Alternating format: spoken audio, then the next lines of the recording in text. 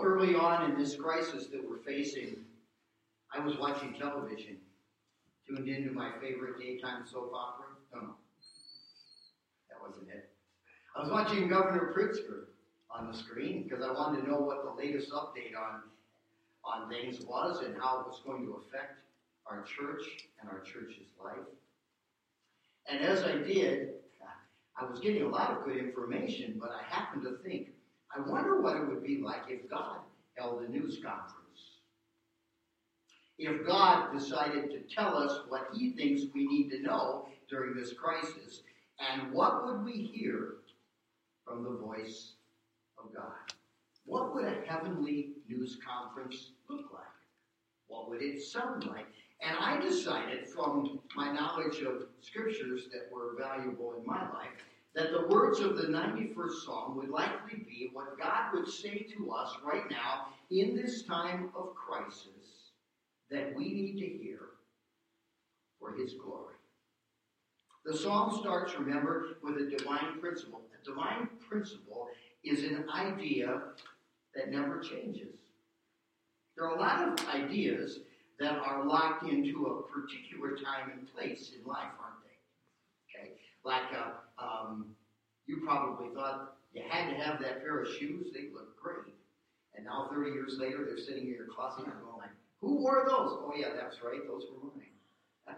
Styles change, times change, situations change for sure. God's word does not change. And here's the divine principle from Psalm 91. Whoever dwells in the shelter of the Most High will rest in the shadow of the Almighty. Have you run into some people this week who are resting in the midst of the virus's assault?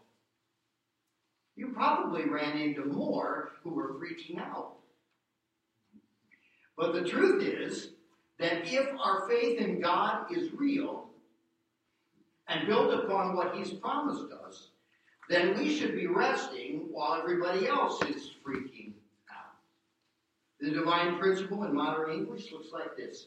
God always takes responsibility for those who belong to him. You belong to God? Have you started a relationship with God through the offering that he has given in his Son, Jesus Christ? If you have, then you are his child. And as his child, you can know this. God takes responsibility for you. That means he's going to take good care of you or he's going to look bad. His reputation is on the line when it comes to you. And you can be certain of this. God always takes full responsibility for those who belong to him, who live in his presence. But there is, attached to this in verse 2, a process attached to a principle. In other words, a role that we have to play, that you have to play. God will always be faithful regarding his part. What about our part? Verse 2 says, I will say of the Lord, he is my refuge. He is my fortress, my God, in whom I trust. Did you notice the usage by the psalmist of the word my?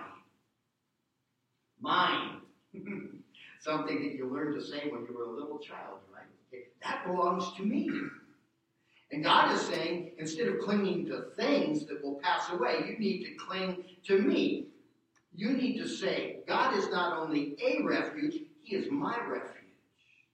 He is my fortress. He is my God. And I'll trust him. The only condition in this matter is that we have to vow or promise to sincerely put our whole trust in him. That's why the second verse says, I will say. Okay? Every day, good idea when you wake up in the morning, to say, not because God needs to hear it, because you need to say it. God, here I am. I belong to you. This day is yours. I am yours. Have your way. Do your will. I will rest in you. Well, that brings us today to the rest of the psalm. And in the rest of the psalm, lots of details regarding what you can count on God to do for you. But let's be clear about this. Verses 3 through 13 and 14 through 16 only apply to people who have taken the first step to put their trust in God.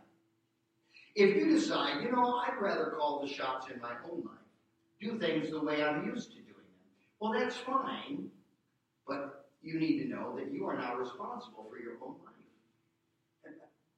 And that's a pretty awesome responsibility, isn't it? God invites you to let him take responsibility for you. And here's what he says. Surely he will save you from the fowler's snare and from the deadly pestilence. He will cover you with his feathers, and under his wings you will find refuge. His faithfulness will be your shield and rampart. You will not fear the terror of night, nor the arrow that flies by day, nor the pestilence that stalks in the darkness, nor the plague that destroys at midday. For 1,000 may fall at your side, 10,000 at your right hand, but it will not come near you. You will only observe with your eyes and see the punishment of the wicked. In other words, people who say, I can handle my own life, well, God lets them be on their own. And if you stand back, you'll see some people suffering under that decision to handle life on their own, but not you. If you say, the Lord is my refuge, and you make the Most High your dwelling, then no harm will overtake you. No disaster will come near your tent, for he will command his angels concerning you to guard you in all your ways. Is that just the big things? Well, the next verse tells us no. They will lift you up in their hands, lest you strike your foot against a stone. You know what it means to strike your foot against a stone? To stub your toe. God notices when you do the slightest little thing that injures you, and he's there to care for you. You will tread on the lion and the cobra.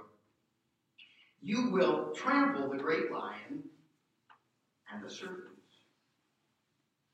The moment we make this pledge to put our whole trust in God as our refuge, as our fortress, we can begin to rest, to experience peace. Packer fan, what was it that Rogers said, Pastor? You don't remember? He was being interviewed, and they were going, oh, you lost 2 linemen. And he goes, relax. Yeah, that's not a Packer mantra. That's a child of God mantra, right? Relax. What are you stressing about? What are you worrying about? God is in control. Rest in his amazing power to protect and deliver. God loves to show off. Okay. That's what his glory is all about. He wants people to see who he is and who they are in him. And one of the things that God does that's amazing, in fact, it's so amazing that he actually named his son this, is he loves to save and deliver, right? Jesus, Yeshua in Hebrew, means deliverer, savior. The angel told Jesus' parents, you will call his name Jesus, for he will save their people from their sins. God sometimes lets us get into trouble, lets us be in threatening circumstances just so he can show off by delivering us from out of the circumstances. If we respond with fear and terror at the circumstances, how are we different from those who have no God? We aren't. Did you pick up on those verses, on some of the words that seemed like they were taken out of the headlines of the paper? Twice the word pestilence. That's a Bible word. I looked it up in the dictionary. It says, a contagious or infectious epidemic disease that spreads quickly and has devastating effects. Does that sound familiar? Another word was the word plague. I looked up the word plague. An epidemic disease causing a high rate of mortality. You know what? I don't know about you, but if you would have told me a year ago that we would be going through this kind of thing, that we would have to be meeting with you online, that we'd have to be wearing masks most of the day, gloves, not standing in line waiting to get into Walmart, watching Cub games from 2016, as hard as that has been for me to swallow. That's all there is on television. I would have said, you're crazy in another world, maybe during the tribulation. I hope to be gone during that. Maybe then, but not now. But we are. That caught us by surprise. Do you think it caught God by surprise? That's a human experience. We set up expectations, and then rarely does life work out exactly like we planned. We're surprised. God is never surprised or taken back. And so the psalmist says, he will save you from the fowler's snare. How many of you have been threatened lately by a fowler's snare? Okay. I one time had a drummer in a band who threatened me with a fowler's snare, I think. But other than that, no. Well, it simply means in ancient language, a hunter's trap. A hunter's trap. I want you to know today that this pandemic we're in is not our enemy. That's not the trap. It's simply a common experience for inhabitants of a fallen planet. I don't know if you noticed it, but throughout all of human history, with the exception of the very earliest days, we've lived in a world under the authority of sin. Our ancestors chose rebellion against God, and the world started falling apart from that very moment. The presence of viruses and other things like that are simply evidence of that fact. We, God's redeemed, live here until we'll be delivered out of it into heaven, but we have to go through the same kinds of threatening situations as everybody else. So what's our enemy? If the pandemic isn't our enemy, then what is our enemy? Well, I'm glad you asked. The enemy we really face is our reaction to the pandemic. Because, frankly, my reaction to scary things is generally one of two kinds, and they are both born out of my sin nature. When I'm in a threatening situation, I'm not really scared by the pandemic, at least right now, so let me use something that I would be scared, like a bill that shows up at my house that is bigger than I expected, right? Or diagnosis for somebody I love that seems like is going to end in their death. Something like that. And immediately, my reactions in my old sin nature are not glorifying to God. I have forgotten that God is my refuge and my fortress. So what are our reactions to such things? They're one of two. First of all, fear. Fear is a common one. Oh no, the virus is going to get me. I better go hide in a corner and stay away from everybody and not go to the store and not go to church and probably not even... Do you think that virus can go over the internet? It might be able to. You never know. Okay? And as crazy as some of those things sound, I've heard people talk in all those ways. Listen to the words of Jesus. Therefore, I tell you, do not worry about your life, what you will eat or drink, or about your body, what you will wear. Is not the life more than food and the body more than clothes? Look at the birds of the air. They do not sow or reap or store away in barns, and yet your heavenly Father feeds them. Are you not more valuable than they? This pandemic we face is pretty invisible, isn't it? I think most of us know, don't we, to stay away from people who are coughing and sneezing. Okay, because they might get some of that on you, and why aren't they coughing and sneezing? But we're told, aren't we, that some of the virus might be carried by people who are asymptomatic. They look perfectly healthy. The virus is invisible. Pretty scary, isn't it? But Jesus says, can any of you, by worrying, add a single hour to your life? In other words, you might be all masked up, have your gloves on, right?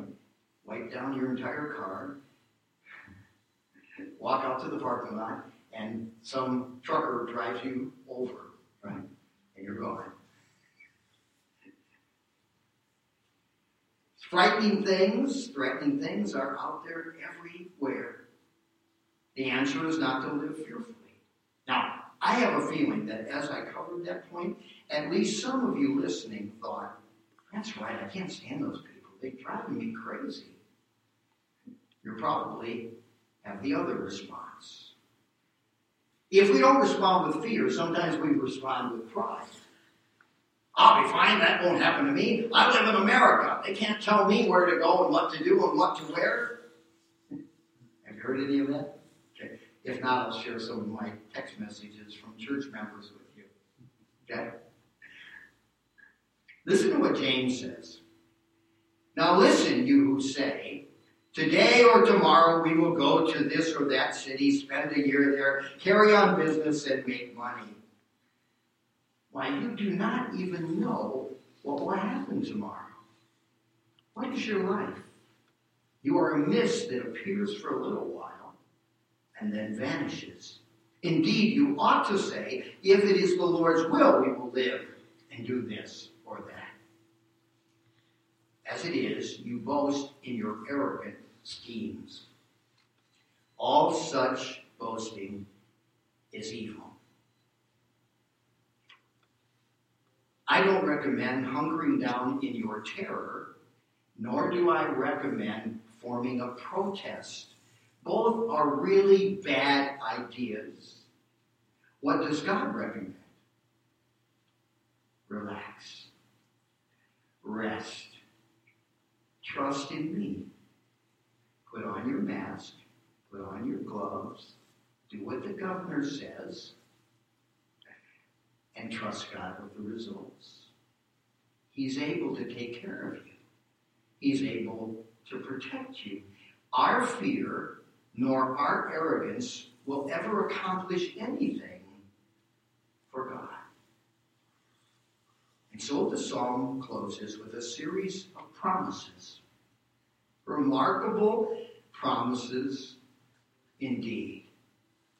I love to read these, and when I read them, I plug my name in. You'll notice when you hear these promises that they use the male pronoun. You need to understand that's because God is talking here to David or David and Solomon, depending upon the commentator.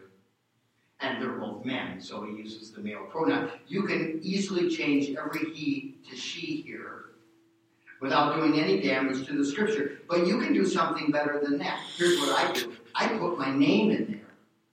Listen to these words. Because David loves me, says the Lord, I will rescue him. I will protect him, for he acknowledges my name. He will call on me, and I will answer him. I will be with him in trouble. I will deliver him and honor him. With long life will I satisfy him and show him my salvation. We have some remarkable promises in God's Word. Irrevocable, unchanging, steady as a rock promises. Think of these promises at the end of the 91st Psalm like a document sent from heaven. Okay? And at the bottom, a signature. It's written in the very handwriting of God. You have my word on these promises. An offer with unfailing, irrevocable benefits based on the solemn word of God. Somebody ever make a promise to you and you just let it go? Because you thought, yeah, I know them, they can't really be trusted. But there are probably other people that make a promise to you and you go like, you'll do that for me? Because you know if they say it, they're going to do it. Even to the point of it costing their own lives, they're going to keep their word. Well, if that's true of some human being, you know, that's certainly true of God. I will rescue him, says God. The word rescue means to be free from imminent danger by prompt or vigorous action. More than one occasion in the Scriptures, God promises to respond immediately to our needs. And sometimes we may weigh that and go, I don't know. Because you probably notice that God is not in a hurry. You may ask for something all of your life, and it may take right to the end of your life before you actually get it. Because God's timing is perfect. Our timing, not so much, because what is our timing? I want it right now, right? And God's ways are perfect, but you can know this, God is never late. He will always rescue right on time. I will protect. Protect means to cover or shield from injury or destruction. Who needs to be protected? Who needs a shield, a rampart, a fortress, a refuge? People who are under assault. If it's a nice sunny day and nothing going on, you don't need a raincoat or an umbrella. You need those things for when the heavens open up and start pouring on you. So it is for people in trouble, that is, living on a fallen earth, but you belong to the eternal God. He says, I'm not going to deliver you out of the earth right now, but I'm going to protect you in the midst of your experience. I'm going to keep you safe and in my will. I will honor him, he says. Amazing, isn't it? That we are that important to God? We are. Sometimes it seems to indicate that we're more important to God than he is to us. He's not going to let us slip through the cracks. He's not going to let us be destroyed by a virus unless the virus is just going to release us from this world and send us up to heaven because our time has come. If God still has plans for additional days and years in your life, the virus isn't going to get you. My grandma used to say, I love when a preacher says that. This is not the word of God, but this is my grandma. My grandma used to say, if you're born to drown, you'll never hang. And that means, yeah, someday you're going to leave this earth, and it may be by the virus or it may be by something else, but you can know this, if you belong to God and put your trust in him, it won't be 1 minute before the last breath ordained for your life to be lived. I will honor him. I will satisfy him. That's interesting, isn't it? Because typically, even those who have walked with the Lord for a long time think that God sometimes likes to withhold things from us to perfect us, right? But he's saying, like, no, anything I withhold from you is because it's not good for you. It's like telling a child who wants one more piece of candy before they go to bed, that's enough. God's done that to me. I suspect he's probably done it to you as well. But, says God, I will satisfy you. I'll give you that which really satisfies. Because what happens to those kids? Well, then later in life they recognize that was probably a good thing my parent did to me. And then later in life they have children of their own. And they do the same thing with their children that they hated when their parent did it to them. So God sometimes withholds, but never satisfaction. His goal is to satisfy us, to give us everything we need. So as we close today, a couple of questions. How have you seen God at work in honesty during this time to keep you safe? Have you noticed it? If not, how about a prayer that says, God, help my eyes to be open this week at all the ways that you're keeping me safe. And second, how has your reaction to the crisis revealed your faith in God?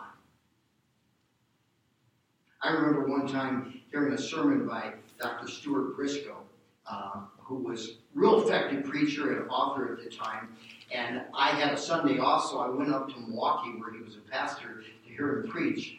And he was a great illustrator. And when it came time for him to preach, he took several links of sausage, you know how they're connected with the skins like this, and laid them across the pulpit.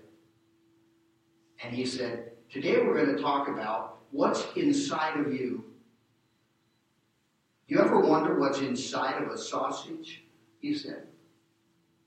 And then he reached down underneath and took a big hammer and smashed the sausage. Sausage went spewing over the first 3 rows of pews all over people. And he said, you'll never wonder again what's inside of sausage. What's inside of you? He said. When the hammer of life comes down, you may say, well, I'm this way, I'm that way, I believe this, I think this. When the hammer of life comes down, we'll soon find out what's inside of you. So what's in there? Fear on the one hand, pride and arrogance on the other. If that's what was revealed, give it to God, crucify it, and ask Him to build real faith in you. Faith in a God who promises to take care. Last week we introduced Reinhold Niebuhr's famous prayer as a great way to conclude this series, and so I'm going to invite you to pray it again with me, if you would. Let us pray. God, grant me the serenity to accept the things I cannot change, courage to change the things I can, and wisdom to know the difference. Living one day at a time, enjoying one moment at a time, accepting hardship as the pathway to peace, living one day at a time, enjoying one moment at a time,